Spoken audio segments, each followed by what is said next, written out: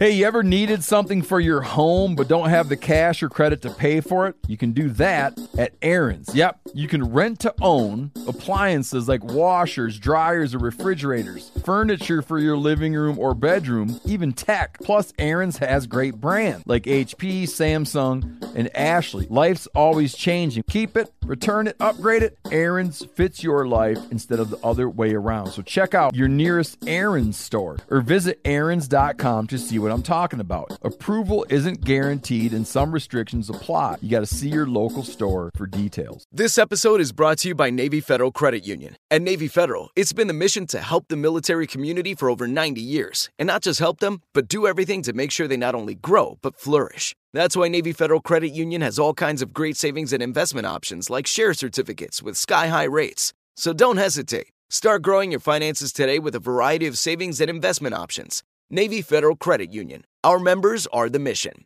Savings products insured by NCUA. Investment products are not insured, not obligations of Navy Federal and may lose value. Decked drawer systems.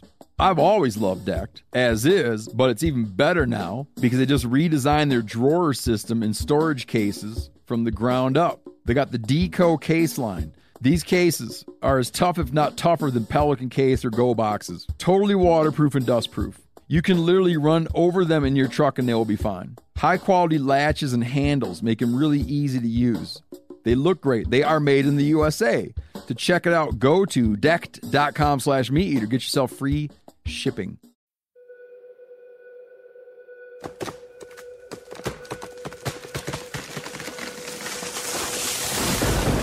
This is the Meat Eater podcast coming at you shirtless, severely bug bitten, and in my case, underwearless. We hunt the Meat Eater podcast.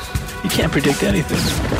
Presented by OnX Hunt, creators of the most comprehensive digital mapping system for hunters. Download the Hunt app from the iTunes or Google Play Store. Know where you stand with OnX. All right, folks. Before I even introduce what we're... this question will reveal what we're talking about. But before I introduce who we're talking about it with, I just got to get one of these. I got to get something out of the way. Dr. Bob Reed, is it true that they found a Burmese python that had the remains of 3 different deer in its lower GI tract? That's probably the publication I'm proudest of, because I got an entire peer-reviewed publication out of a single poop. And yeah, so this was a python that was picked up. It was about a 48 kilo python, so a little over 100 pounds. And it had a 14-pound poop inside it. And in that poop were the hooves of 3 different deer. And my buddy Scott Boback, he had his buddies collect deer legs, and he made a graph of hoof size of the deer that his friends were shooting and correlated with the hoof size of the deer that were in the poop. So we figured out how big they were and how many it had eaten. And 1 doe and 2 fawns all in 1 python poop from the Everglades. Do they feel that one python had been carrying those, like, do the hooves last a long time? Like, maybe it'd be like if you opened up an alligator and found a bunch of old dog collars because they just never moved through the tract. Yeah. So like, is that a life's collection of deer, or is that last week's deer? So keratin doesn't get digested, and we pass hair too. So hair and hooves get passed, but it looks like this snake was actually impacted, that it had eaten a doe that was 94% of its own body mass, followed by 2 fawns that we estimate were 35 and 25% of its body mass. And basically it just got plugged with hair. And so we think this thing was probably going to die, but based on the fawning period in Florida and when the snake was found, we think that had been in there for a maximum of about 6 months. So that's about maybe 6 months worth of eating deer, including during the fawning period. Huh. All right. With that covered, because I had to get that out of the way. Tell everyone what you do. We've had other fellers from the USGS on. I think you're our third USGS guest. All right. Well, is that right, Giannis? Yeah, I was going to say at least. Brant Meixel, USGS does research on waterfowl. Yep. Brant took me salmon fishing last summer. Oh, so you guys run in a pack. And I feel like we had another USGS guy on. Oh, we've had two more. He's Wildlife Services. Who you're thinking of is our CWD expert, Brian Richards. He's right. USGS. So go ahead, Bob. All right. Well, I'm with U.S. Geological Survey based in Fort Collins. I'm the chief of the Invasive Species Science Branch. We've got a bunch of researchers who work on everything from invasive vertebrates to invasive plants.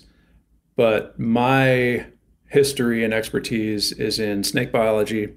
And I've done a lot of work and overseen a lot of work on Burmese pythons in Florida and the brown tree snake on Guam. That's actually where the majority of our staff is out on Guam. And then we dabble in other invasives. We're working on big old tegu lizards that are in southern Florida as well, and invasive water snakes from the eastern U.S. that are introduced into the western U.S. But a big part of our work has focused on invasive pythons in the Everglades for the last decade. Can you tell people about the limits of what you're allowed to talk about? Sure. So, which I guess encompasses, what your professional mandate is. I don't want to put it in terms of a negative, but we could sell it as a positive. Like, what is your mandate as a researcher? Right. So the U.S. Geological Survey is the research arm of the Department of the Interior. So we do the science and we stick to the science. And then it's the job of agencies like the U.S. Fish and Wildlife Service to take the science and turn it into regulation and policy.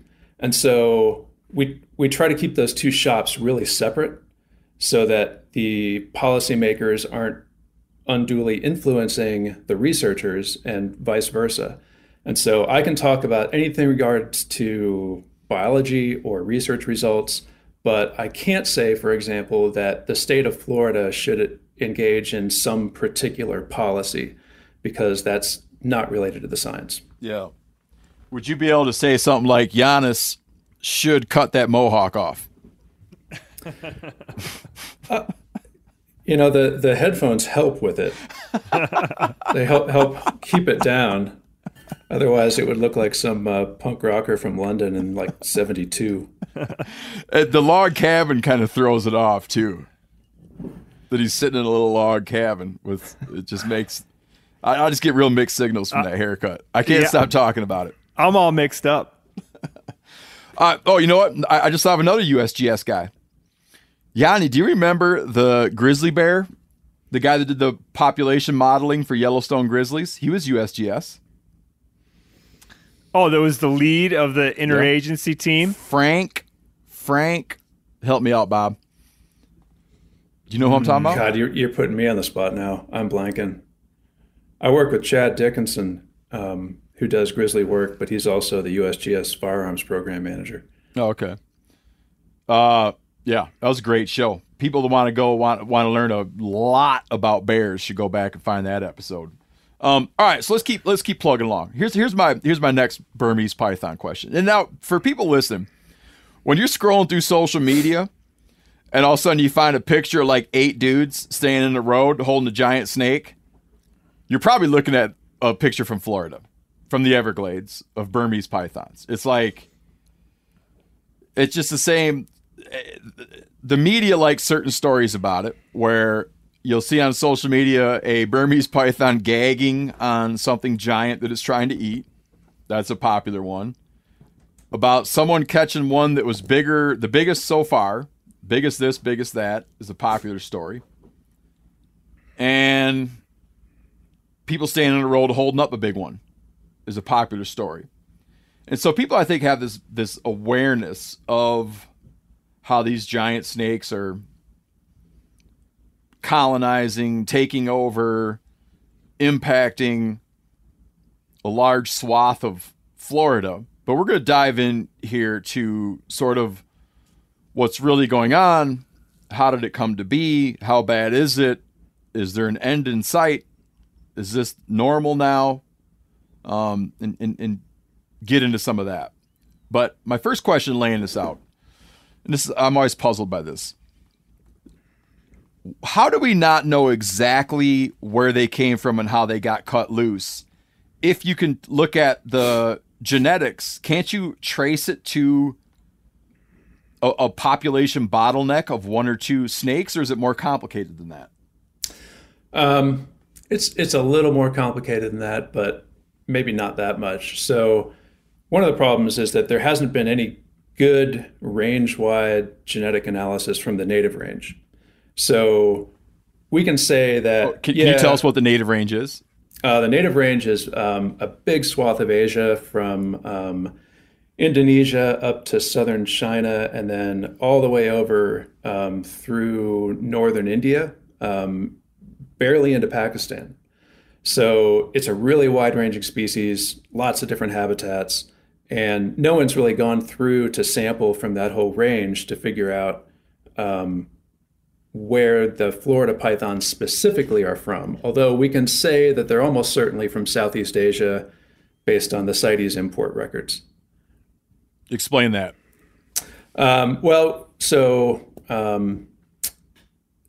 All boas and pythons are on the CITES 2 list, which means that countries that are trading them have to report the numbers. And that's because python skins are such a big commodity, and then they extend that to live animals as well. And we imported tens of thousands of pythons from Southeast Asia, mostly during the 80s and early 90s. Dead or alive? Live. We brought in, I think, 150,000 between, 1980 and about 2005. For what? For the pet trade. So 150,000? Yeah. These were. So that's where this gets more complicated. These were one of the most popular snakes during that time period, and it's partially because they were cheap as hell and they were impressive. It's a gorgeous snake, and I've got to admit that when I was a sophomore in college, I bought a hatchling Burmese python. And so you're part of the problem. I am absolutely. I mean, I was the last person you want buying a python that's going to get that big, because I was not doing it for good reasons. So yeah, I like snakes a lot, but I was doing it because it was going to be impressive and it would probably get girls to my dorm room. And yeah, but I mean, like, of what caliber? I mean, well, I mean, this was Berkeley, so it's pretty uniformly high. Okay. I'm not saying it worked. But you had a theory that if you could say, "Would you like to come up and see?" I don't even want to say it. Yeah, at that point, I was willing to try anything. Okay, you were desperate. You got a big python. Yeah. So anyway, we know we brought lots of them over. And we know that there were also lots of importers based in the Miami area, and okay, we got I can't leave that hanging though. Did you take yours down and let it go in the Everglades, or it died of old age, or you sold it? Like, what happened to it? I had mine all the way through my master's degree at Arizona State, and when I left Arizona State to start my PhD at Auburn, I gave it to a friend of mine whose garage had just burned down and he lost his whole snake collection. Okay. So you were helping him get rebuilt. Yeah. By that point, she was about 14 and a half feet, about 85, 90 pounds. Wow. And I had to go out in the desert and shoot jackrabbits for her because she was just eating me out of house and home. Huh. Okay. So go on. So Florida. Yeah. So Southern Florida was an epicenter for both importing and breeding. And there's a lot of controversy about how the snakes became established. And so some people say that it was individual snakes that were released by pet owners in the Everglades, trying to find them a nice home after they got too big for their cages. And then there's people who say that Hurricane Andrew in 1992 knocked down a bunch of these importer and breeder facilities and released snakes into the Everglades. That was reported widely, including in the New Yorker. Yep. And I've been looking for evidence of that for a decade. And so far I've found no one who can provide eyewitness accounts of these facilities that got knocked down, and lots of snakes are known to have escaped. Okay. Could it have happened? Absolutely. But it's interesting because some of the folks who are advocates for pet owners say, hey, don't blame us. It was Hurricane Andrew knocking down the importers. But I just think it's a really silly dichotomy, because we know the reason they were there. They were there because we imported them and bred them. And by one means or another, they got out. So there or probably was, potentially dozens of release occurrences. Yeah, it's possible. There's a paper that a couple friends of mine put out recently showing that there's actually potentially two different populations that were established, one that started in the southern Everglades, one that started closer to Naples. They've got slight differences in DNA.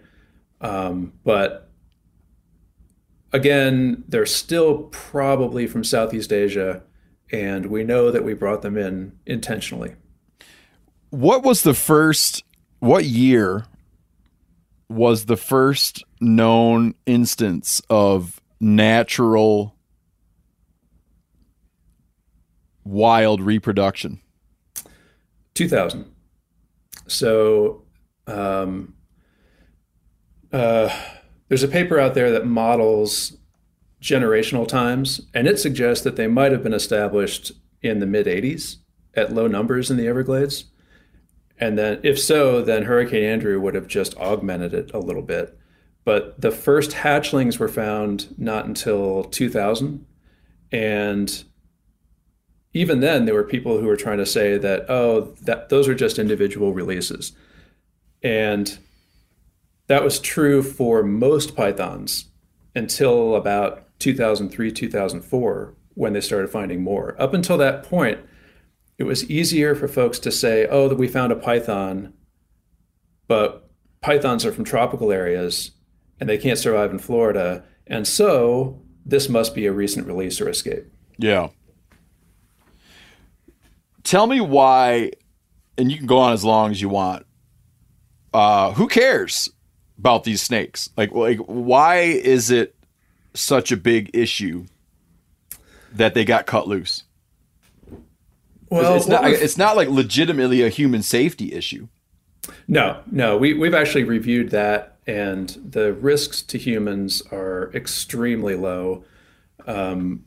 We collected reports of so-called python attacks from free-ranging pythons over the course of a decade, and we found 5 instances where people had seen a python strike at a human.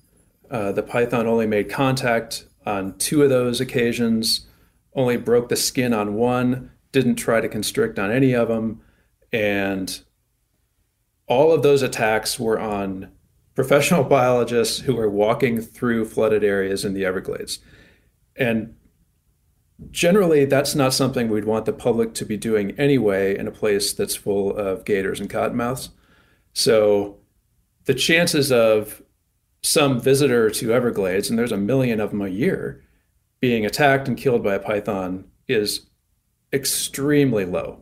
It's not to say it couldn't ever happen, but in the scope of potential risk to humans, it's pretty much a non-factor. So, yeah, I mean, in 20 years, in 20 years of known wild reproduction, there's been 0 human fatalities?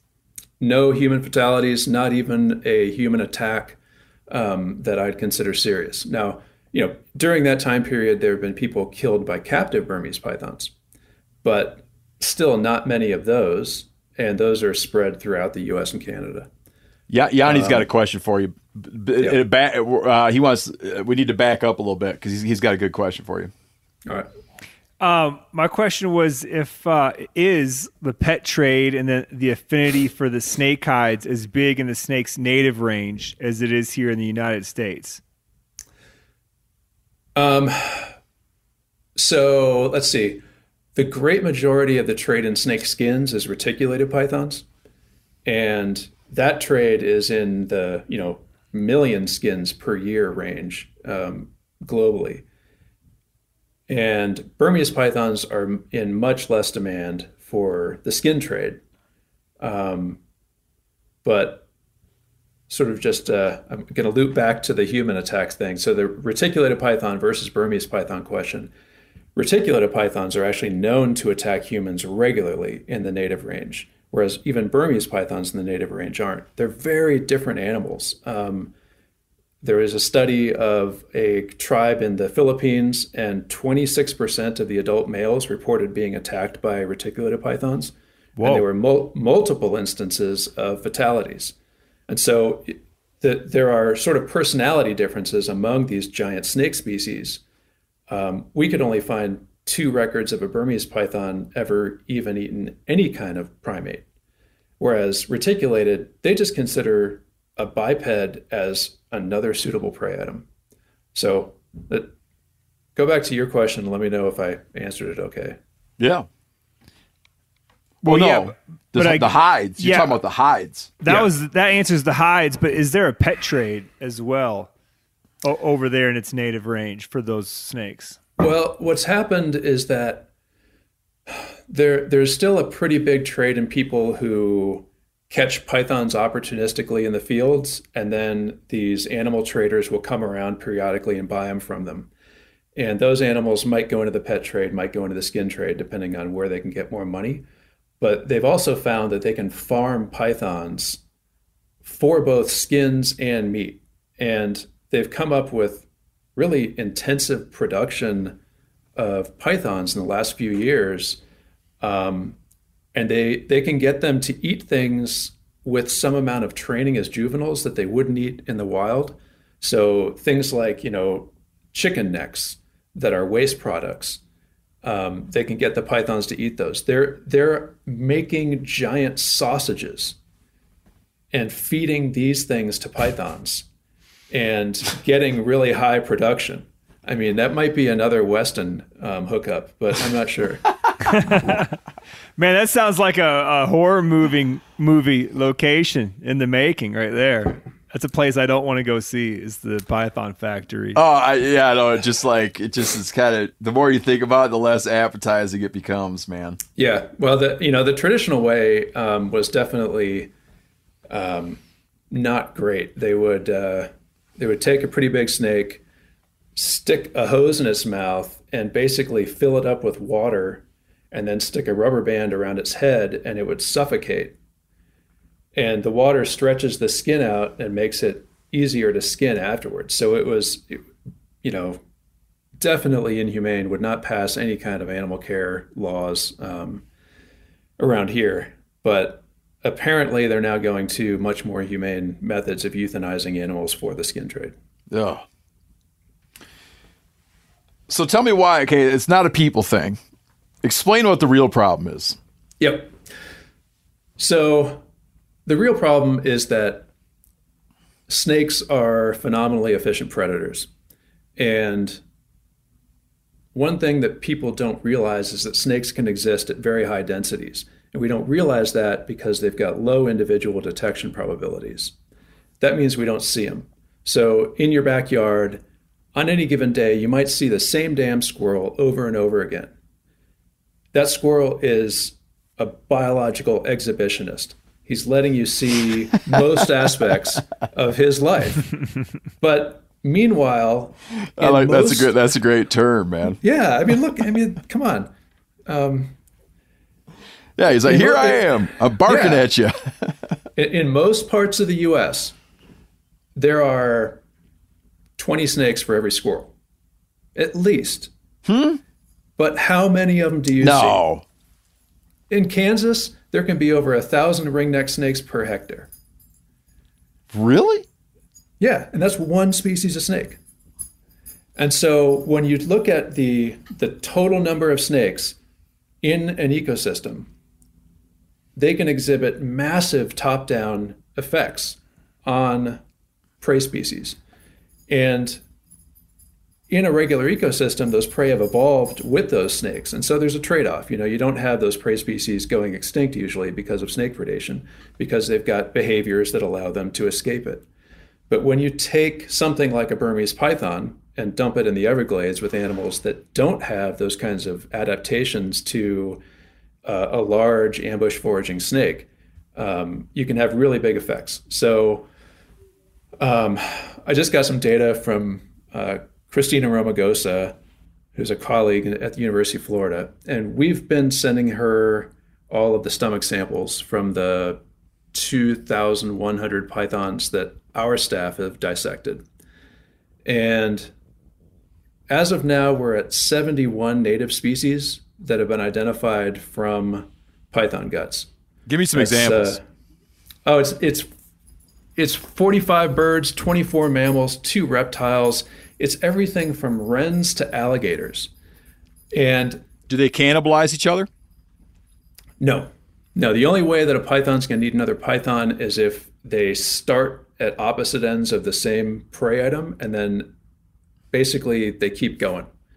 Really? That happens. Yeah. It's like Lady and the Tramp with that spaghetti noodle. Yeah.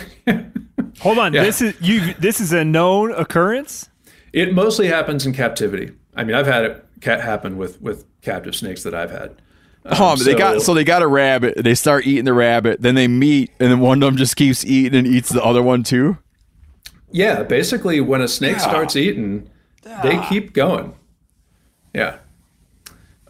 Disgusting. But yeah, I mean, the range of species is pretty phenomenal. I mean, you've got the things you'd expect, like rabbits and raccoons, most of the herons, but then they eat surprising numbers of rails. And a rail is another bird that we don't see that often, right? They're really good at hiding, but snakes are able to find them easily. There's some records that are just bizarre. They got a frigate bird out of a python that was in the middle of the Everglades, even though frigate birds don't land on the mainland in Florida. They only land on the offshore mangrove islands. So how this snake ended up with a frigate bird in it 30 kilometers from the coast is a mystery. They can eat very large meals. So the biggest meal is a fawn from a python over near Naples, and the fawn was 113% of the snake's body mass. What? So and it successfully ate it? Oh yeah. Yeah. So that's like, me eating a 200-pound cheeseburger. It's like you eating Giannis. Yep. With no hands. In one sitting. Yeah.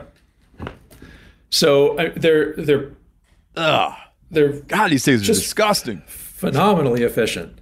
You have such a freaking endotherm bias, man. Oh, dude, real bad. Real bad. Real bad. Man, you wouldn't even understand. It's like real bad. Can you explain what an endotherm bias is, please? It means Steve's scared of scaly and slimy things, I think. No, it's not scared. It's repulsion. I have repulsion about, I'll tell you where it came from real quick. In high school when you got to dissect frogs? Yep. I opened my frog up and I found a giant mouse inside my frog, and it had like psychological impact on me. Cool. Yeah. Had a psychological impact. I never recovered. Wow. Never recovered. Bob, I think we should keep going down the diet. Yeah, all right. The diet route, but I think beforehand, maybe can you explain how a python hunts and how it gets A to Z of how he gets his prey into his guts? That's a good question, because the wren one is confusing to me. Like wren is confusing. Yeah. So we think of pythons as being primarily ambush foragers. And some people think that means they just sit somewhere, but really they're sequential ambushers. So they move around in the environment until they detect prey scent, and then they'll investigate that area until they find an area with higher concentrations of prey scent. And then they'll set up, often perpendicular to a game trail. And yeah, they may then sit there for 10 to 15 days without moving. But they have heat sensing pits on their lips, so they can use vision and the body temperature of an approaching prey item. And to some degree, they'll use smell, but that's pretty minimal in inducing strikes. Do you have any idea how far out they can sense the heat? There are papers on that, but I would say that it's unlikely it's going to be effective more than about 2 meters in most environments anyway. And that's going to be about the limits of a strike for a big python anyway. And then they strike, they grab, hold, and constrict. So with the strike, though, is it usually do you guys know where the strike is aimed on animals, or is it just anywhere to get a hold of it? My buddy Scott's been looking at that on some deer that have been regurgitated, and it does seem like they're more likely to strike it up in the chest thorax region than other places. But really, if a big snake hits a prey item, it usually knocks it off balance, and the snake then retracts. And as soon as it's got one good wrap around that prey item, it's not going to be able to get away. And then death is usually not caused by suffocation. There's a lot of interesting new evidence now suggesting that the pressure is so strong that it raises blood pressure above the level that the heart can pump against. So it basically just stops circulation. And if you think about it, once you stop circulation to the brain, the animal can be unconscious really quickly. And so we've learned a lot, probably just in the last 5 years, about some of the things on how pythons constrict and what causes death. My buddy Scott Bobak took rats and then inserted little tiny balloons inside their chest. These are euthanized rats with a little tube to a pressure gauge. He would give those to a boa constrictor. They constrict it, and then they start to relax because it's not moving. And then Scott has this pressure gauge start simulating a heartbeat with the little balloon that's inside it. As soon as that heartbeat starts, they clamp down again. Really? And so they can feel the Sick heartbeat. bastards. Yeah. They can feel the heartbeat, and they squeeze until it's gone. Whoa. Ugh. So anyway, let's go back to, I guess we all can the go back stuff to they eat. Eating. Yeah. So they can eat really large prey items, like I said, and you think about it, if you don't have your own body heat, it's going to be challenging to digest something that big. So a big snake will bask, that raises its body heat, but it also has this enormous metabolic response where it raises its metabolism 18-fold, which is the difference basically between a sleeping horse and a galloping horse. So a snake that's digesting a really big meal is just raging internally, even though you can't see that. And within 24 hours, the mass of their heart increases, the mass of their liver increases, their gut gets hugely increased in terms of the little tiny folds in the gut, the villi, that increase surface area for digestion. So they're taking stored energy from their last meal and almost instantaneously turning it into all this organ mass that they need to digest this new meal. And is it stored as fat? That's primarily going to be conversion of fat and conversion of mostly fat, I guess.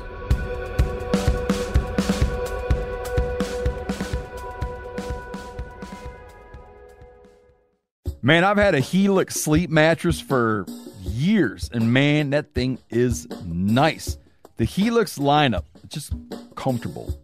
It feels good, and you don't get all it's not all hot and sticky in the summertime. It's not cold in the winter.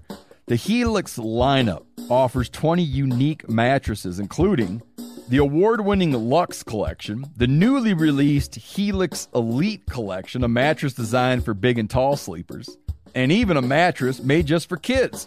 Take the Helix Sleep Quiz and find your perfect mattress in under 2 minutes. And your personalized mattress is shipped straight to your door free of charge. Helix knows there's no better way to test out a mattress than by sleeping on it in your own home. That's why they offer a 100-night trial and a 10 to 15-year warranty to try out your new Helix mattress. Helix is offering 20% off all mattress orders and 2 free pillows for our listeners.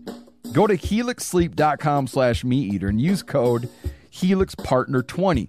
This is their best offer yet, and it won't last long. With Helix, better sleep starts now. Hey, everybody, I'm talking here about Montana Knife Company from our very own state of Montana.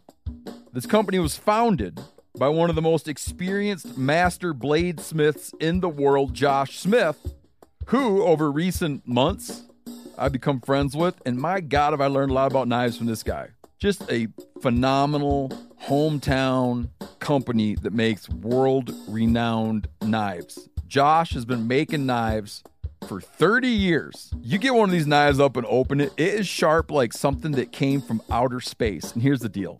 They make knives that can be sharpened. You can work on these knives. If you don't want to work on them, you send it to them and they'll work on it. They'll get it sharp. Phenomenal hunting knives. If you want to see them in action, we just did, me and John Hayes, the taxidermist, just did a video about how to properly skin a black bear. Watch that video, and in that video, you'll see Montana Knife Company knives in action. MKC products usually sell out in minutes of being released, which is true. But now, for the first time, they're dabbling with having knives in stock on their site. So right now, you can grab yourself a Blackfoot 2.0 or the Ultralight Speed Goat.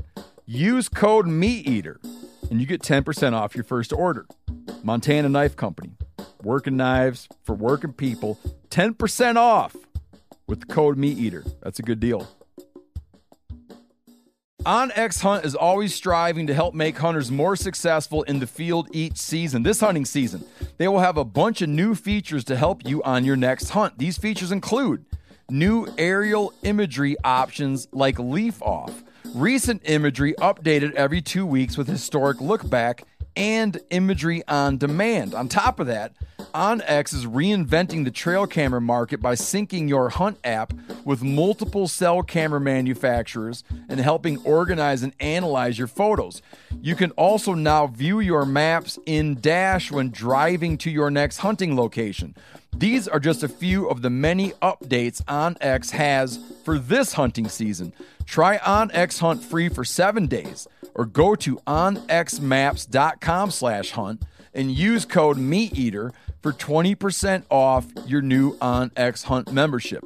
Ladies and gentlemen, this is the app I use most. I love it. I cannot picture life without it. Use code MeatEater for 20% off on your new OnX Hunt membership.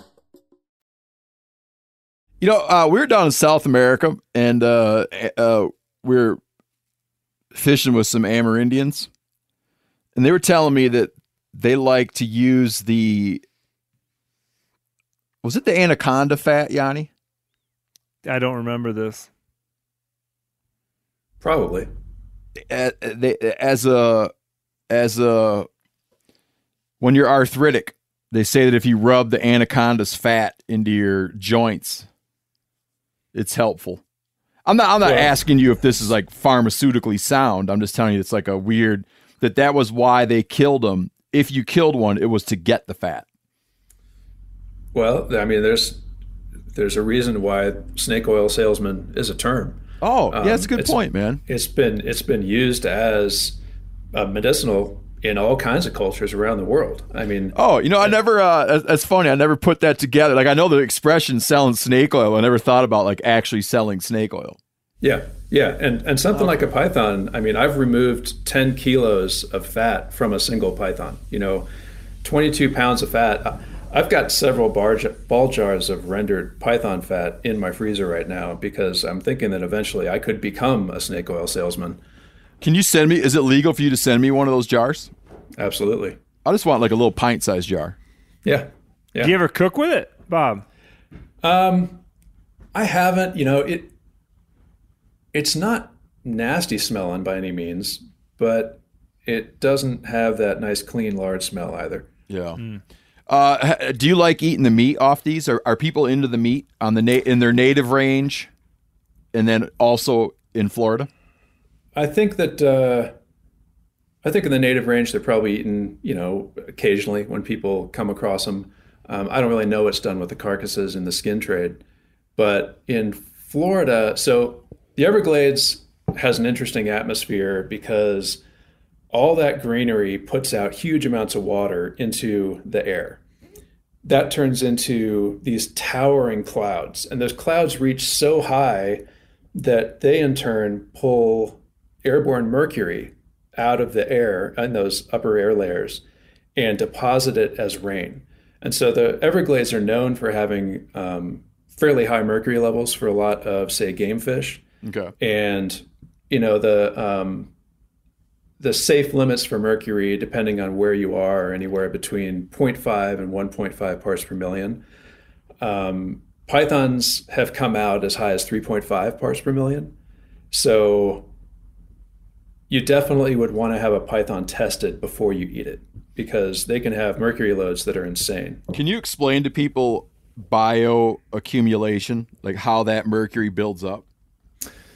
Yeah, so the mercury is deposited primarily into waterways, and it gets transformed into methylmercury that can be taken up by very small organisms, and then successive layers of predators then build up more and more of it in their tissues.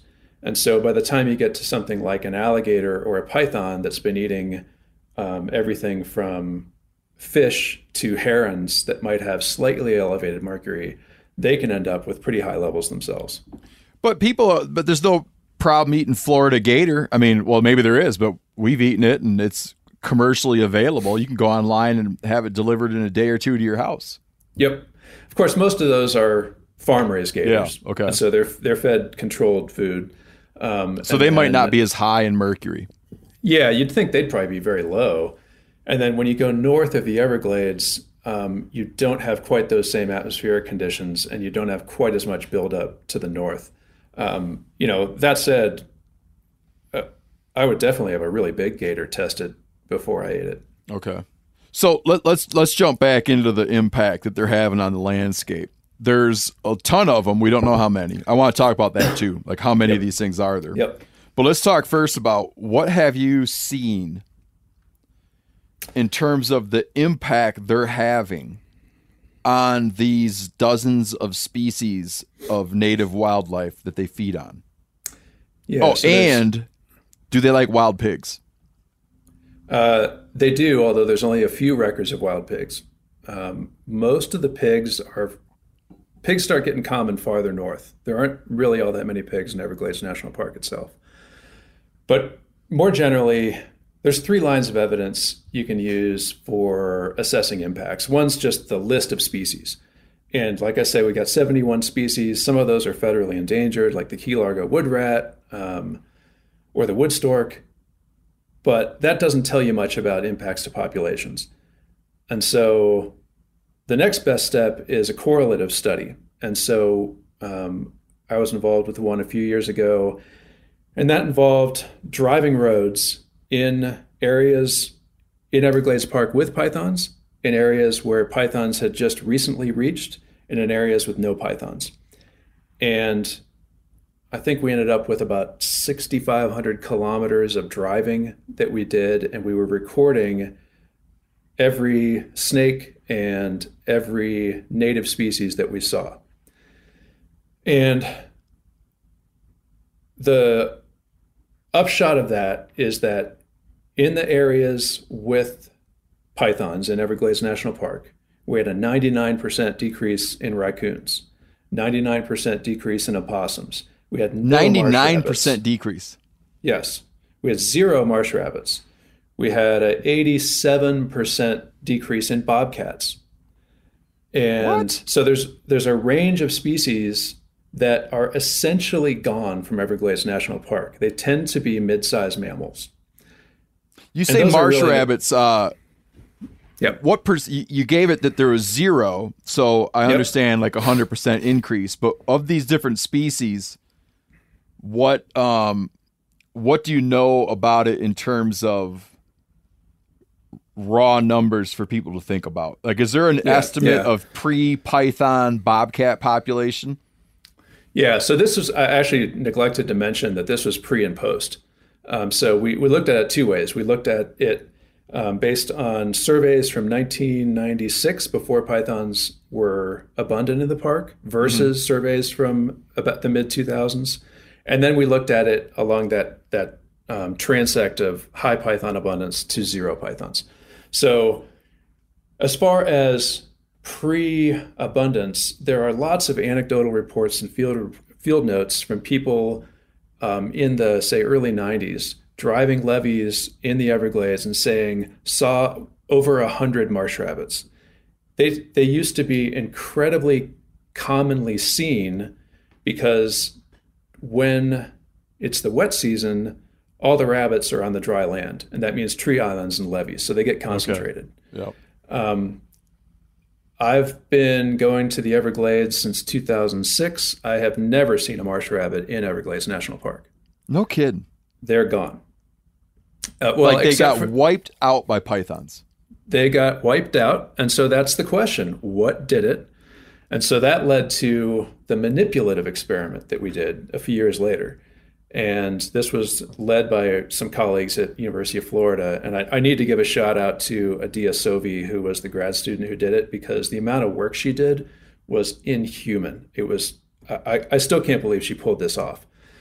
So in that study, we took 95 rabbits from north of the python distribution, 95 marsh rabbits, trapped them. Then we established 2 populations of 15 rabbits. I got a whole bunch of questions. Yeah. How are you catching the marsh rabbits? Basically Habeharts. Okay. Yep. So let's see. I know a guy that'd be real interested in this area. Yeah. Where you're getting these marsh rabbits. Where you're getting these marsh rabbits from. Yeah. So she trapped 95 rabbits. She established 2 populations of 15 each in Everglades National Park. Okay. She established another population of 15 outside of the python range, and that's the procedural control to see whether relocating rabbits kills them. Gotcha. And then she left the remaining 40-something in place as a regular control. Oh. And presumably put some kind of tracking device on all these things. Every single one of them had a radio collar. Okay. Yeah. And how do you know you've established a population of 15? That's good question. So marsh rabbits like to poop on latrines that they use over and over again, just like, swamp rabbits pooping on logs. You walk through the swamp looking for a log that has poop on it, and there's swamp rabbit around. Oh, I thought, okay. This is helpful. Because I thought when you're saying marsh rabbits, I thought you were talking about swamp rabbits. Yep. So swamp rabbits are the big boys. Marsh rabbits are more the size of a cottontail. Oh, so we're not talking big, like 6-pound Leviathan cottontails. No. Okay. No. Yeah. All right. That's helpful. So we established artificial latrines, which were basically just elevated pieces of plywood with a piece of AstroTurf on top. And the rabbits start using them.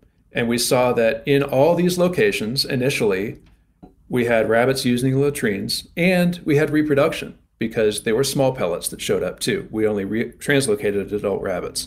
So we knew there was reproduction going on. And we tracked them for a year. And during that year, almost all the rabbits died. That's expected because they're rabbits. They don't last very long. But what was interesting was that in Everglades National Park, you had these 2 rabbit populations. There was some predation. Most of it was pythons, and we know it was pythons because we would track the rabbit signal, and it would be inside a python. That's a dead giveaway. Yeah, that's a pretty good indicator. But then towards the end, as the water levels rose in the summertime, the rabbits get a little more concentrated, and they just got hammered. So 77% of the rabbits in Everglades were known to have been eaten by pythons. And at the end of the year, there were no rabbits left in the Everglades. So even all the juveniles were gone.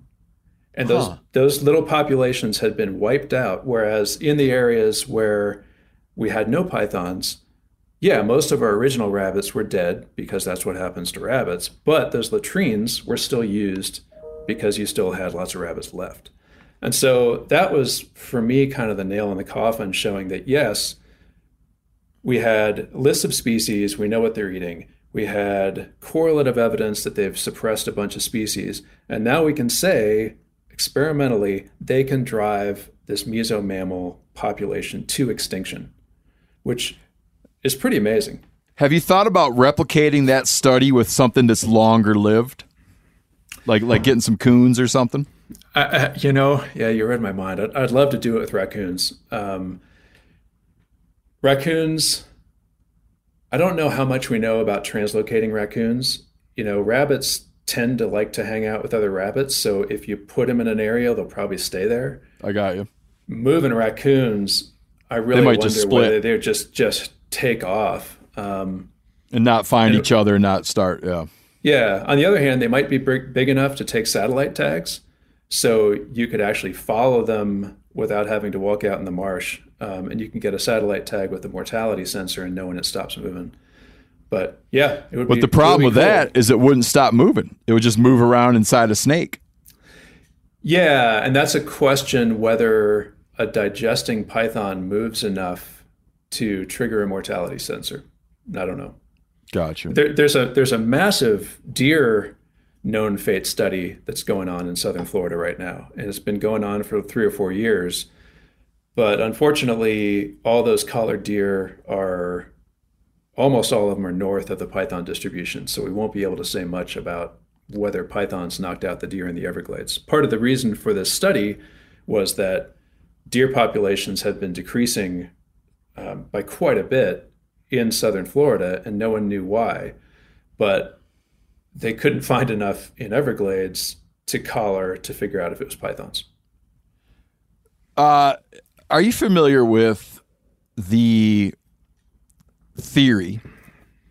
I think you could qualify this as a conspiracy theory, and I don't mean that in a negative way. Are you familiar with the theory that the Florida panther, as it recovers and expands, is killing all the deer and all the game and all the raccoons, everything else, right? And the people who are pro panther and who don't want any kind of mortal control of panthers want to hide the fact of the panthers are killing all the game from the public. So they blame all the missing game on the pythons in order to protect the panthers. I think anytime your explanation takes that long to get to what you're trying to say, you might. Have you ever heard what we heard about why wolves were reintroduced? There's a theory that it's a long play by the Clintons that if they reintroduce wolves, the wolves would kill all of the game. No one would have a reason to hunt anymore. No one would buy any guns, and that would help you take over the country. Wow. Were they breeding the wolves in the basement of a pizza shop? In D.C., yes. Yeah, okay. Well, going back to your question, yes, there are lots of conspiracy theories about pythons and tell me more. I would love to hear all of them. But I think that question can be answered very shortly by saying that the highest panther densities are well north of the pythons and well west. Up in the Panther Refuge, for example, there's no pythons up there.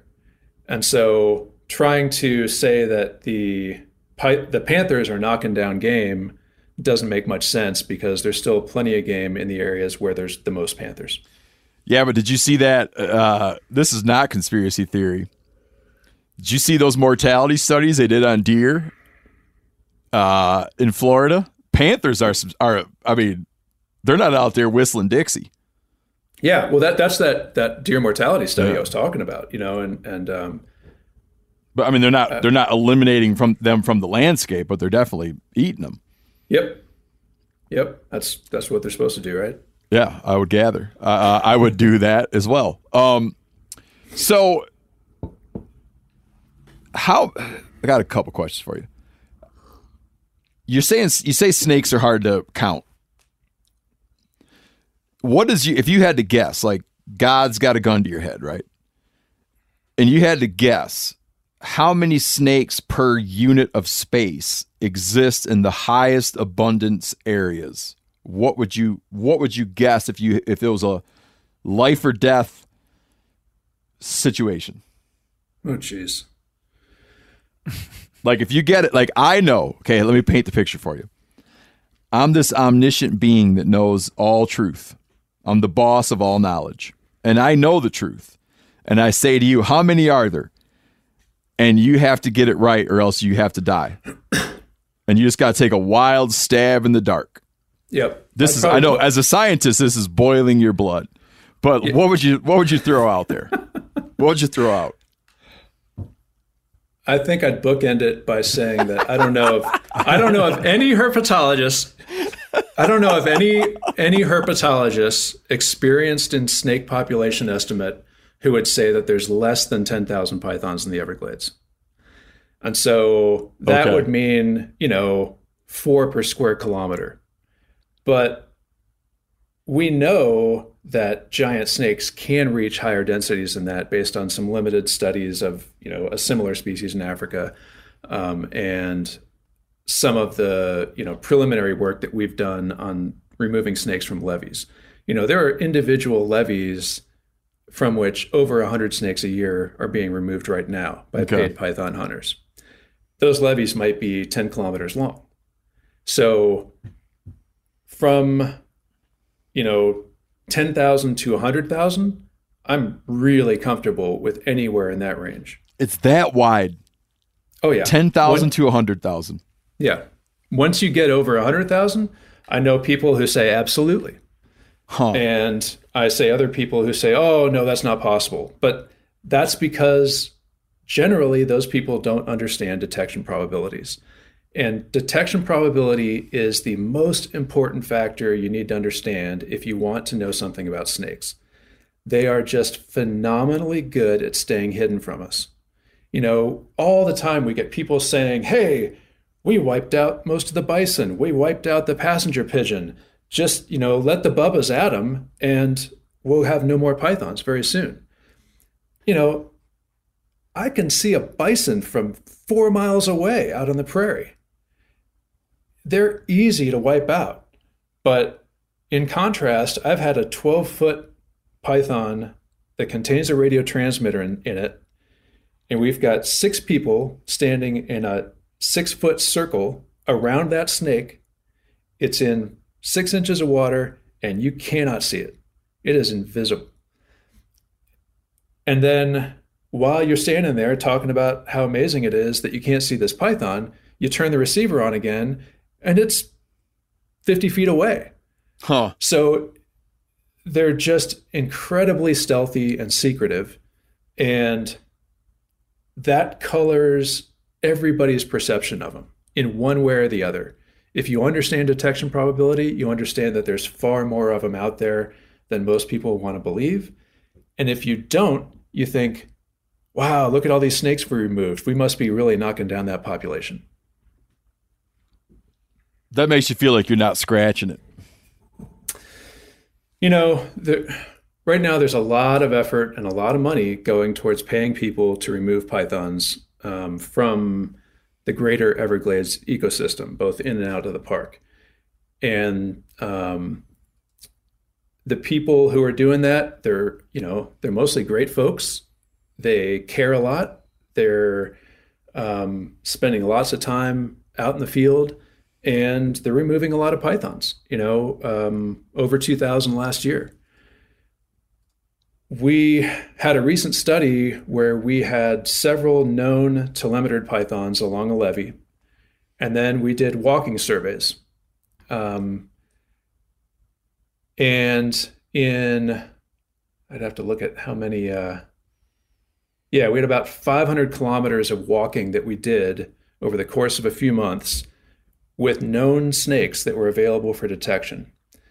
And I'll let you guess how many times we saw one of our telemetered pythons. 0. Oh, damn, you're right. Man, snake whisperer. So that means like we calculated at the chance, it's like you've got this python named George that's out in the ecosystem in an area that humans can get to along a levee. Our chances of detecting it on any given day are probably less than 1%. And probably more than 95% of the total area occupied by pythons is way less accessible. So it's hard for people to even get in there. So if we're taking 2,000 pythons off of canal edges and roads, which is where the great majority come from, does that mean we're having an impact on the population?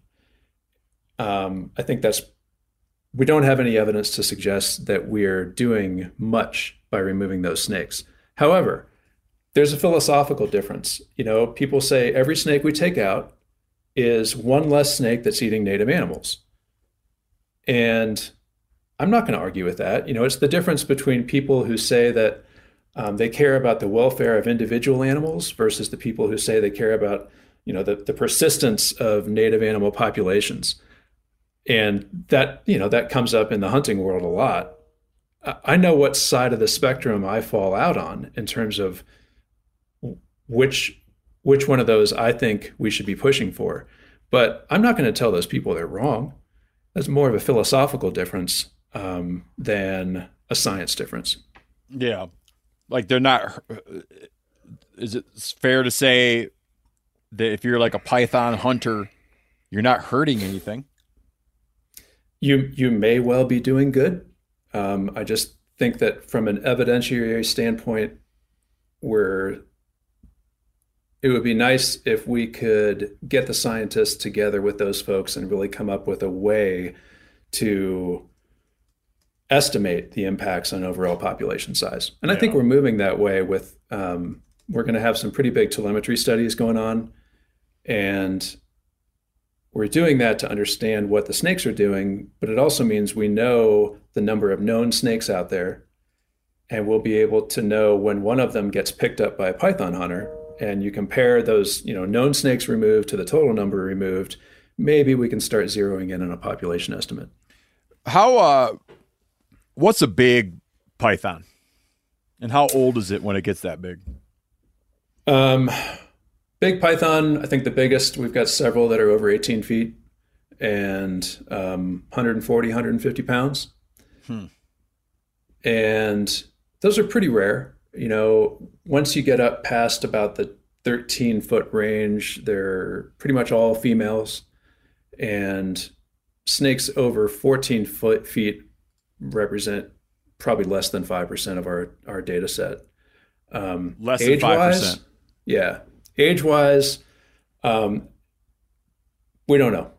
Because we remove every snake that's found and euthanize it, we don't have individuals that are followed over multiple years, so we get a good idea of age and survival, things like that. If you've got a 15-foot snake, I'd be surprised if it's less than 8 or 10 years old. Okay. And then how much ground will one of these snakes cover? Surprising amounts. So back in the early days, when people were just starting to do some telemetry work, they decided to put radios in some pythons, but they wanted to have it in a limited area so that they could track every snake every day. And so they took snakes from other places and brought them into an area east of Everglades National Park. And the snakes hung out there for most of the dry season, had home ranges of, 5 to 20 acres. So not a huge amount. But then when the wet season came and everything flooded, a number of those snakes went back to their original capture locations. And sometimes to within a couple hundred yards. A distance of how much? Over 20 miles. No way. Yep. So they were navigating back to an area that, they'd been driven in a long circuitous route from one spot to the other. But they navigated not quite straight line, but pretty close back to capture locations. And then landed within a couple hundred yards where they came from. Yep. So and in many effectively, cases, they landed where they came from. Yeah, they somehow knew where home was and got back to it. Wow. Years ago, I was talking to a buddy of mine. He's not a snake guy. He's a biologist, but not a snake guy. And he had proximity to or participated in some research where they were testing the limits of python expansion. And he was saying that there's sort of a line, an invisible line, north of which it just becomes not suitable for them. What is that line? Do we have them just like where we can have them, and that's it? Or are there expansion potentials for these things? It's a good question. I think it's not well answered yet. Our research group produced the very first climate matching study for pythons, and that was based on native range records. In hindsight, we may have been a little bit too credible in accepting some of those records because that produced a pretty large match to the Southeast U.S. Another group then put out a paper showing that no, based on this modeling approach, they're limited to extreme South Florida and only the area that's currently occupied.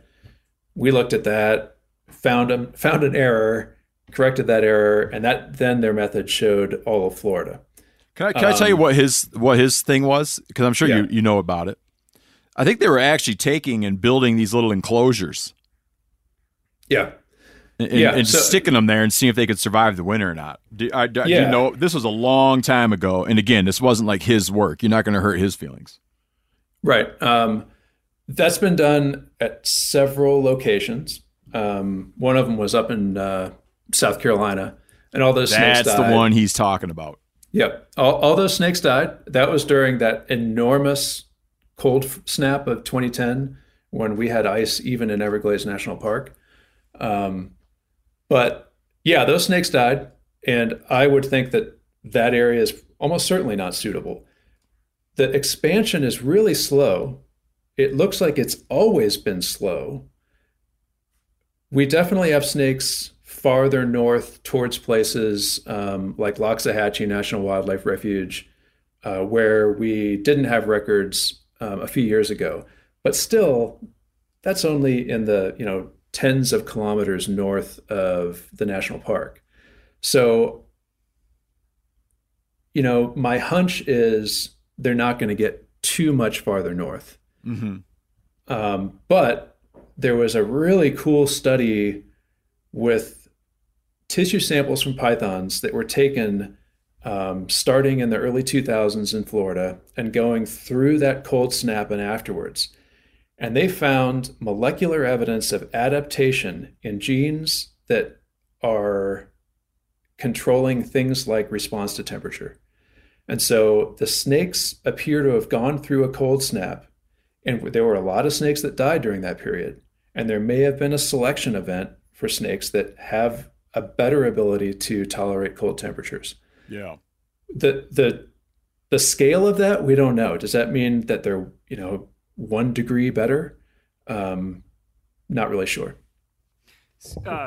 Speaking of the temperature adjustment, I was reading, I think it was in one of the papers that you shared with us, about how the female will increase her body temperature 11 to 14 degrees to regulate her nest. Can you talk a little bit about that? Yeah, so there's a few species of pythons that engage in shivering thermogenesis. So, when you get cold, you shiver, and that's because you are, by shivering, it's basically a mechanical way of increasing the temperature of those muscles so that they work better. And snakes that are coiled around eggs go through these sequences of shivering, and that raises their body temperature. They're coiled around the whole pile of eggs. That raises the egg body temperature, or the egg temperature as well. And so that allows them to maintain the egg temperature in the range that's best for development. You know how you could control, like with snap, I know this is true with snapping turtles, that you can control the sex of the turtle by the soil temp.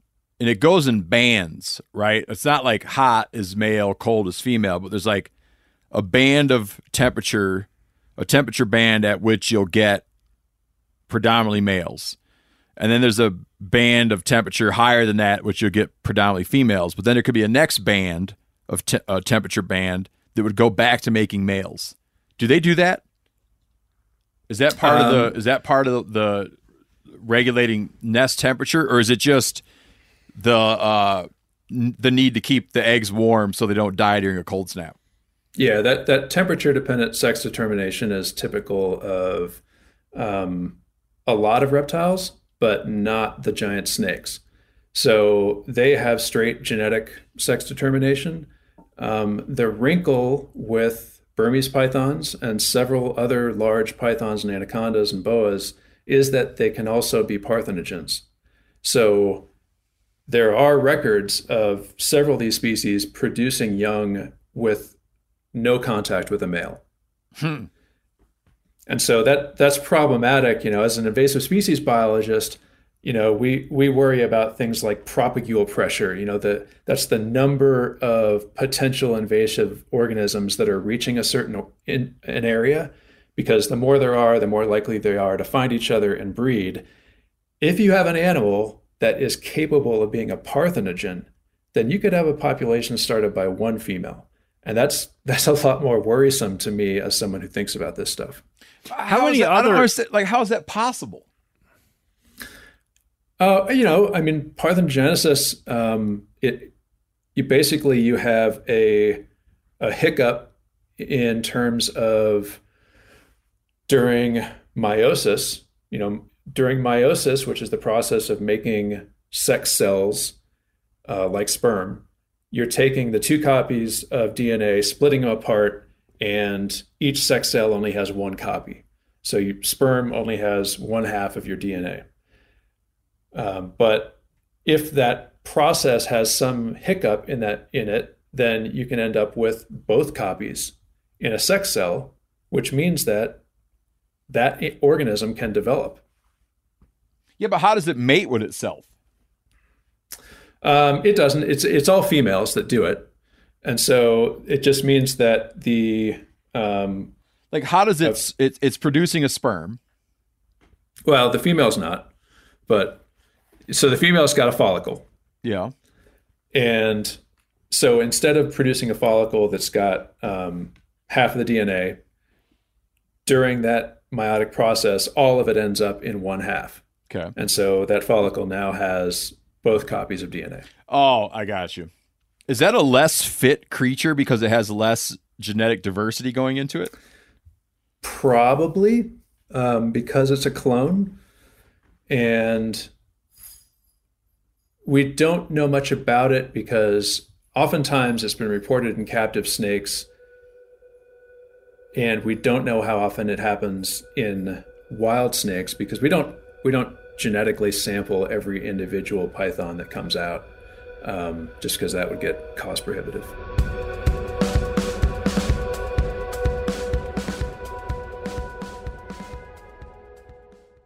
Hey everybody, I'm talking here about Montana Knife Company from our very own state of Montana.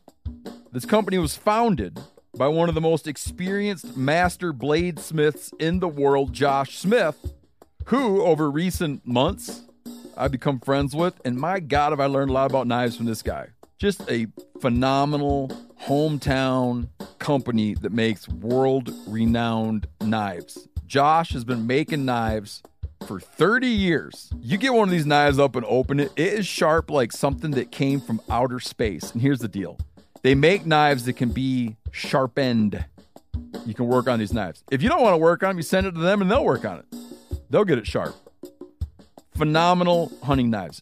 If you want to see them in action, we just did, me and John Hayes, the taxidermist, just did a video about how to properly skin a black bear.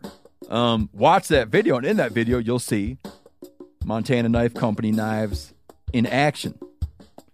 MKC products usually sell out in minutes of being released, which is true. But now, for the first time, they're dabbling with having knives in stock on their site. So right now, you can grab yourself a Blackfoot 2.0 or the Ultralight Speed Goat.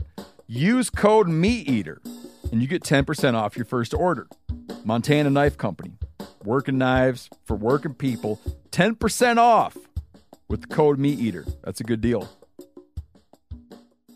OnX Hunt is always striving to help make hunters more successful in the field each season. This hunting season, they will have a bunch of new features to help you on your next hunt. These features include new aerial imagery options like Leaf Off, recent imagery updated every 2 weeks with historic look back, and imagery on demand. On top of that, OnX is reinventing the trail camera market by syncing your Hunt app with multiple cell camera manufacturers and helping organize and analyze your photos. You can also now view your maps in Dash when driving to your next hunting location. These are just a few of the many updates OnX has for this hunting season. Try OnX Hunt free for 7 days or go to onxmaps.com/hunt and use code MeatEater for 20% off your new OnX Hunt membership. Ladies and gentlemen, this is the app I use most. I love it. I cannot picture life without it. Use code MeatEater for 20% off on your new OnX Hunt membership. Hey, you ever needed something for your home but don't have the cash or credit to pay for it? Let's chat about how to get what you need when you need it. You can do that at Aaron's. Yep, you can rent to own appliances like washers, dryers, or refrigerators, furniture for your living room or bedroom, even tech like computers and gaming systems. Plus, Aaron's has great brands like HP, Samsung, and Ashley, and you can pay a little at a time until it's yours forever. Here's the cool part. Say you're renting a 65-inch smart TV and decide you don't want it anymore. At Aaron's, you can return it at any time. Or maybe you want to downsize to a 55-inch or upgrade to an 86-inch. You can do that too. Return it, then take home something new. Life's always changing. With Aaron's, your stuff can change right along with it. Keep it, return it, upgrade it. Aaron's fits your life instead of the other way around. So check out your nearest Aaron's store or visit Aaron's.com to see what I'm talking about. Approval isn't guaranteed and some restrictions apply. You got to see your local store for details. Are there other species that happens in?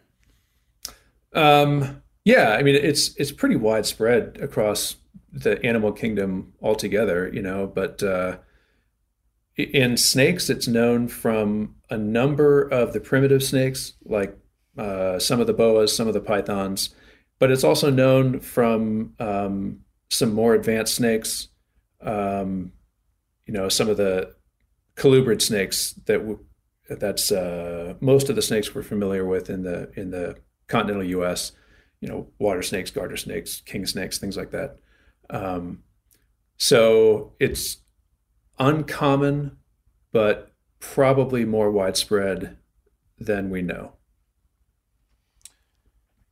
Can you tell everybody some of the stories about using Judas, like Judas from the Bible, using Judas snakes to catch snakes?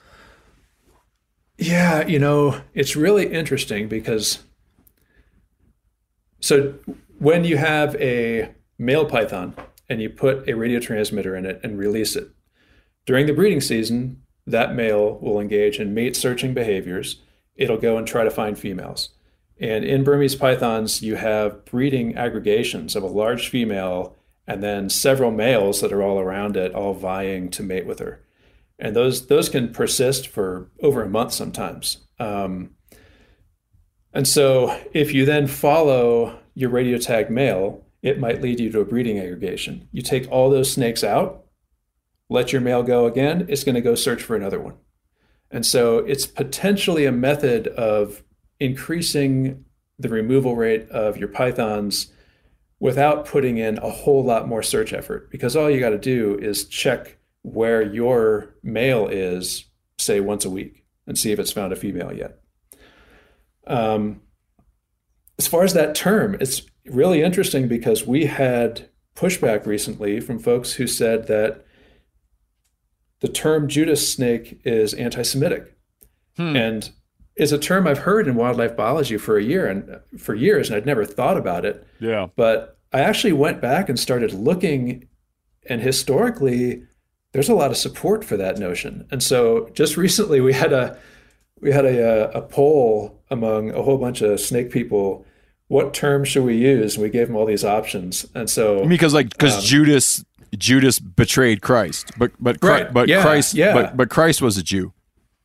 Yeah, but I guess it's been used as a pejorative for a while, as a traitor. Like someone who would betray a Christian. As of last month, we now have a Scout Snake project. Got it. And so anyway,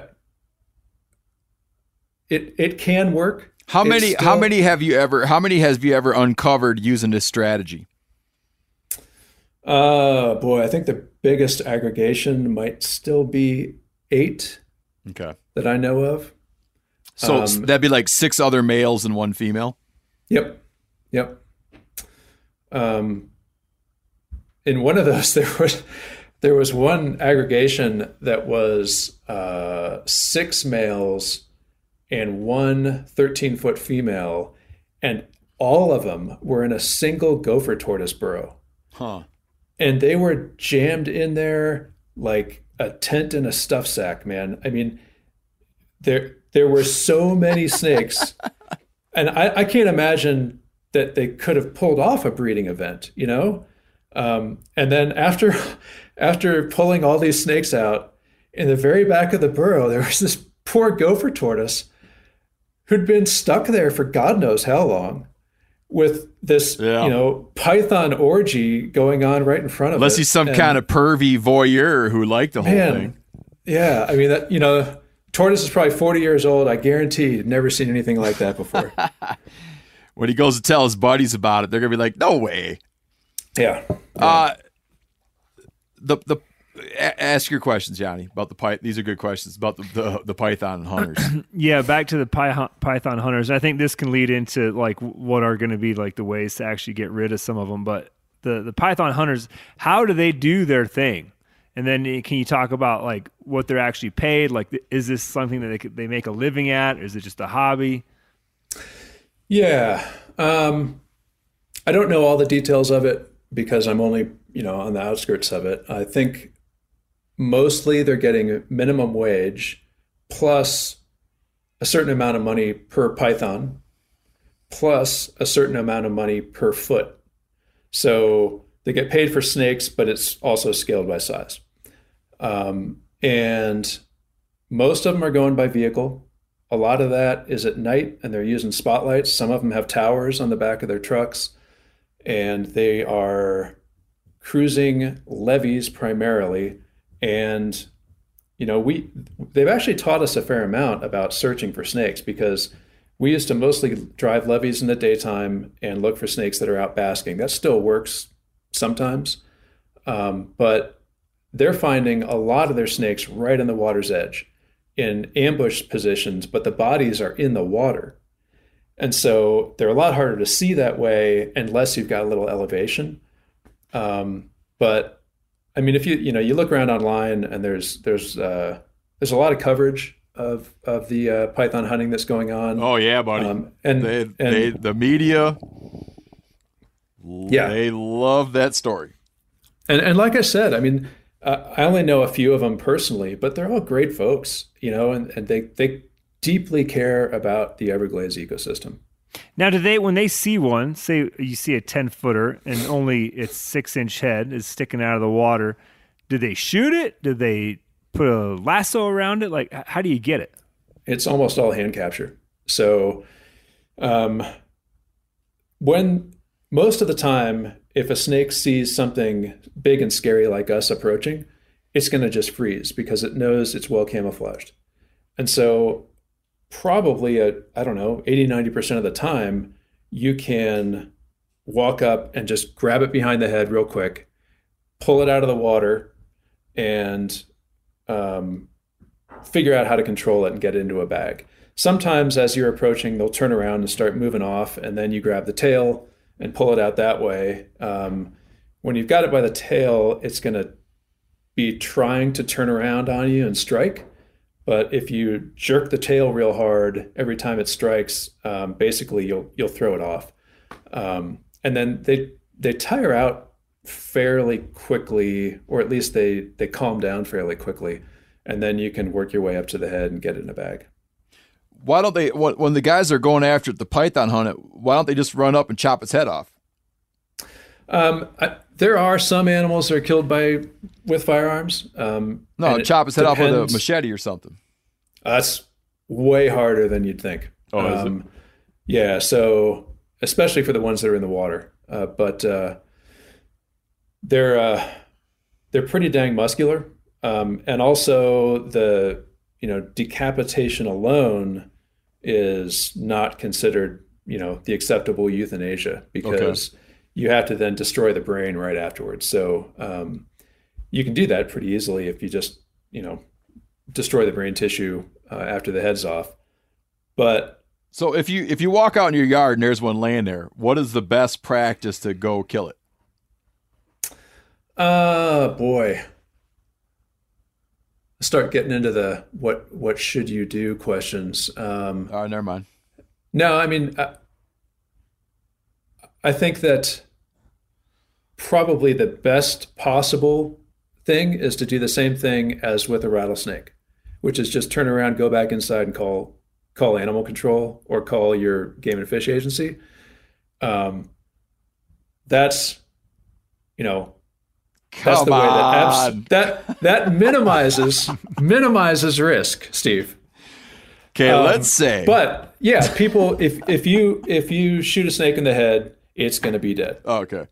But any snake over about 7 feet, I would not recommend that someone inexperienced try to catch it by themselves. Gotcha. And that's because a 7-foot snake might only be 20, 25 pounds.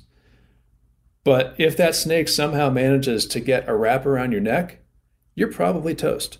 Yeah. You'd be the first guy to get killed by a snake in Florida, by a Burmese python in Florida. Yep. So what'll end up, crystal ball, right? Crystal ball situation. I'm sure we can all imagine the crystal ball scenario where they kill everything off. There's a greatly reduced food base. You see a reduction in pythons, but they never go all the way away, because as they starve off, the prey population rebounds a little bit, and they just kind of hit some equilibrium that's kind of shitty for animals, but it's an equilibrium. What's a better crystal ball scenario? I think in the absence of some silver bullet intervention, you pretty much outlined it. The main thing to remember about snakes is that they're incredibly low energy organisms. So a snake can persist in the environment, and actually a lot of snakes can persist in the environment in a given area, even if they don't have that much prey, because they only need a very small number of calories per year to keep them going as cold-blooded organisms. So they're really efficient. And so that whole, the hare and lynx cycles that we remember from our biology classes, when the rabbits tank, the lynx tank even harder. But with a python... Yeah, because they feel it immediately. Yeah. With a python, if the prey tanks, the snakes don't go down nearly as far. So it's kind of like having this pathogen that's just hanging out in the environment, waiting for the conditions to get better. And they can respond really fast when those conditions do get better. So I think, we don't have a rosy future in terms of those mammals somehow coming back, unless we get some sort of silver bullet. And so that's the next thing that people are thinking about is, all these synthetic biology questions. Yeah. So can we manipulate genomes in a way that drives the animals extinct? And I don't know if you previously talked about things like CRISPR or RNA interference or things like that. We have not on this show, but well, no, I don't think we have. Yeah, like introducing genetically manipulated animals into the environment in order to enter the population and have a long-term impact on the population. Yeah. So some people are familiar with the term gene drive. And in these tools, regardless of whether it's the CRISPR or the RNA interference, what you're trying to do is get one allele in every single organism, and it's the allele that you've manipulated. So, going back to what we talked about earlier, your parents have 2 copies in their DNA. You get 1 from each parent. In a gene drive, what we're trying to do is make sure that only one allele is passed on, and we want it to be the one that we've messed with.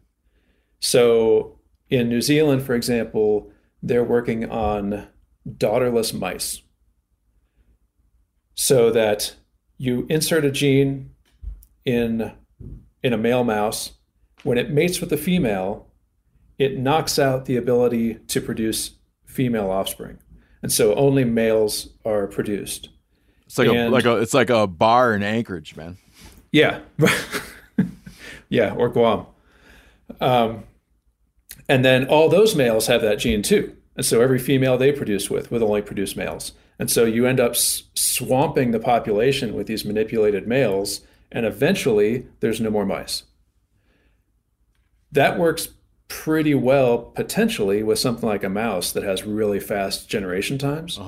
It's largely untried in something like a python that has extended generational times. But right now, we're working on a research strategy that is, what do we need to know in the next 3 years to be able to assess whether these tools will work for pythons? What about some kind of disease agent? Disease, I think if you look at the record of diseases introduced to Australia to control rabbits, you find that the initial knockdown is real hard, and then you're left with a resistant population. Okay. So you have a really strong selection gradient, and the remaining animals don't really have to worry about it that much.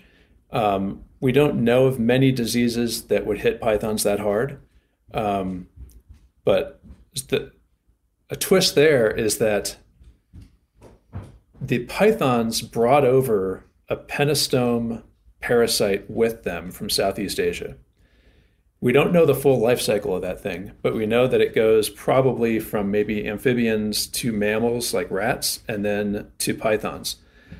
And it turns out that native snakes are more competent hosts of this penostome parasites than the pythons are. And the penostome is now over 100 kilometers north of the python range. So we've got this introduced parasite that came in with an invasive snake that is now infecting native snakes and actually having a pretty strong impact on them that may spread throughout the continent. So we could end up having this python effect in Arkansas, even though the pythons aren't within 1,000 miles. Oh, man. And then I know how this one always goes, but I got to ask it anyway. Let's say you do like the old Hawaii trick where you got a rat problem. So you bring in some mongooses. What likes to eat pythons? The one that I get emails about is king cobras. That's the solution. That's yeah. Yeah. What you do is you get a big truck of king cobras. You sound like my father-in-law. Yeah, I mean that's a legitimate suggestion that we get. I mean, that's not the best control tool suggestion we get. My absolute favorite is the pig-goat raft. And the pig-goat raft, since the winds are mostly from the west, you make a whole bunch of rafts on the west end of the Everglades during the wet season. Okay. And you tie a goat in the front, and then you put a small pig on the back. And the wind starts blowing the raft through the Everglades. I'm tracking. I like it. And whenever it hangs up on vegetation, the goat eats the vegetation and clears the way so the raft can keep going. And then the pig is a lure for your pythons. And so as you move through, when a snake smells the pig, it's going to crawl up and eat the pig, and you got the pig tethered, and then the snake will be stuck. And yeah, what's wrong with that idea? Wouldn't that be awesome? I'd just like to take pictures of that solution. I like it. So it took the time to lay that out. Yeah, someone really, really thought about that. Okay, what have we not asked you that we should have asked you? Oh, man. Like if you were thinking, if these boys had half a brain, they would have asked me X. Well, I feel like, as a invasive species guy and a snake guy, I should say something about the fact that these risks are not over. We continually have new individuals of non-native snakes showing up all over the country. Burmese pythons are not the only giant snake that's established in the U.S. We've got the Northern African python, which is just as big, established in a small area in western Miami. We've got boa constrictors, a central South American version of boa constrictors, actually very similar to what you would have seen in Guyana, in Park in Miami. We've got a range of smaller snakes that are established too. And so, we keep on doing this to ourselves, and we really don't have very good mechanisms for prevention. And prevention is the most important part of invasive species management. If you can keep things from getting established in the first place, then you're going to save a lot of money. But if you can't do that, you need early detection and rapid response. And you need to be able to say, hey, we found a couple of these. We're going to go in with all of our resources. We're going to try to knock them out. And going back to the detection probability, that's really hard to do for snakes because the chances of finding the first one or the second one are just not that good. And so what I tend to tell people, and they're not crazy about hearing it, is that if you find one, you should go and put in a moderate effort and see if there's more. If you find two, you should really go in with all guns blazing. And if you find three, you should assume you have a population.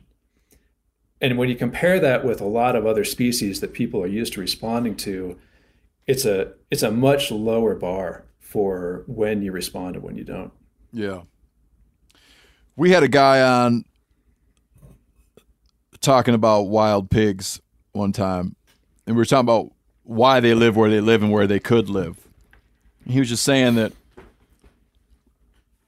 they could live virtually anywhere. Like they had the potential to colonize any part of the country. But a thing he brought up is it's just easy to detect them and eradicate them in certain landscapes. In certain landscapes, you don't have a prayer.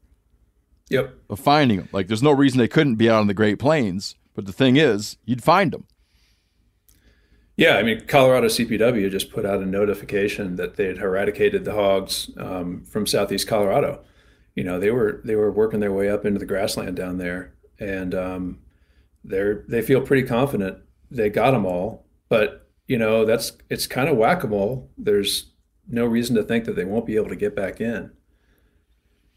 You know what I want to have you on to talk? Oh, go ahead. No, go ahead. Next time you come on, you know what I want to talk about? What's up with this? What's up with this invasive monkey in Florida? Oh yeah, yeah, and that it's protected. What? Yeah, that's the crazy thing. There's an invasive protected monkey in Florida? Well, it's not considered a species that is a pest that you can legally remove by any means, as opposed to some other species. Yeah. Because monkeys are cute.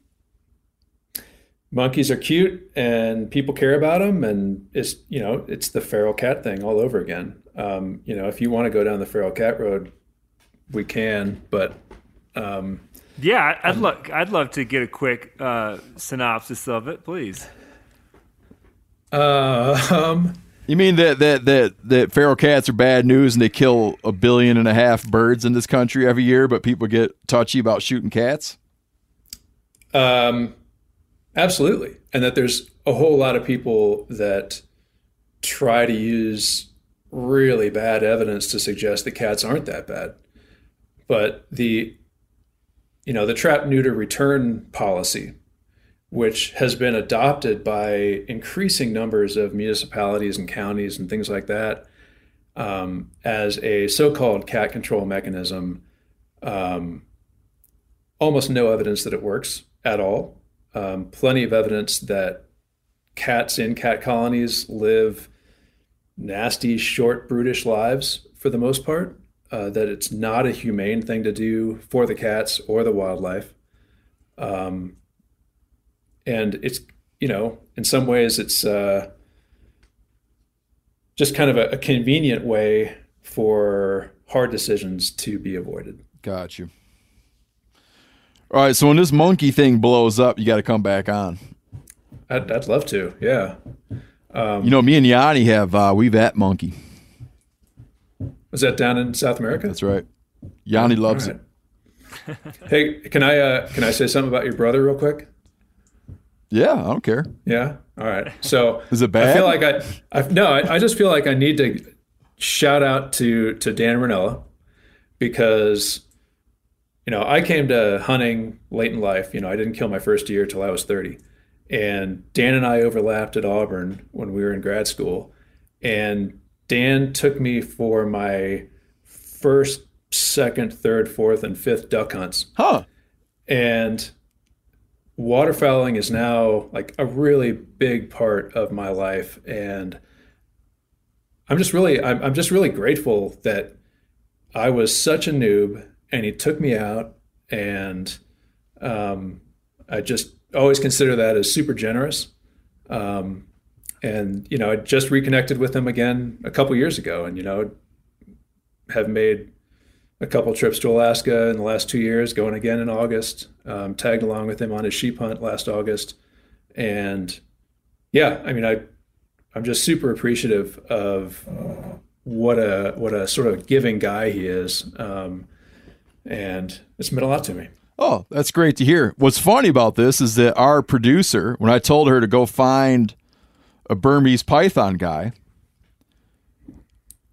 the best one out there is what I asked for. She independently found you, and then one day said, I found a guy, and it turns out I think he knows your brother, which I thought was pretty funny. Yeah. Well, you guys had Harry Green on the Hunting Collective podcast, and Harry was my undergrad mentor in Berkeley, and he's one of the snake gurus, but he also came to hunting late in life, and it's really fun to sit and talk with him and talk about how our non-hunting life has informed our hunting life and made us, maybe a lot more empathic with the opinions of people who don't know a lot about it and ways to engage with them. And that's another thing that's been, an unexpected benefit of meat in the freezer, that philosophical side of it, and why we do it and justifying why we do it, it's a fun thing to think about. That's great. Thank you very much for coming on. Keep us surprised. Keep us surprised of those monkeys. Yep, will do. Thanks again. All right, take care, guys. Bob.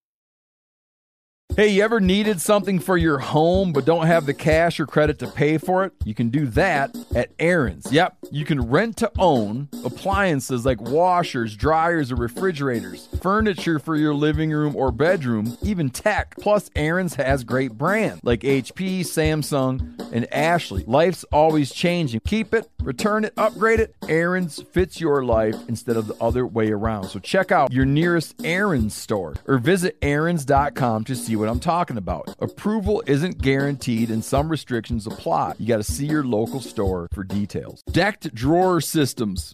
I've always loved Decked, as is, but it's even better now because they just redesigned their drawer system and storage cases from the ground up. They got the Deco case line. These cases are as tough, if not tougher, than Pelican case or Go boxes. Totally waterproof and dustproof. You can literally run over them in your truck and they will be fine. High quality latches and handles make them really easy to use. They look great. They are made in the USA. To check it out, go to decked.com/meateater. Get yourself free shipping.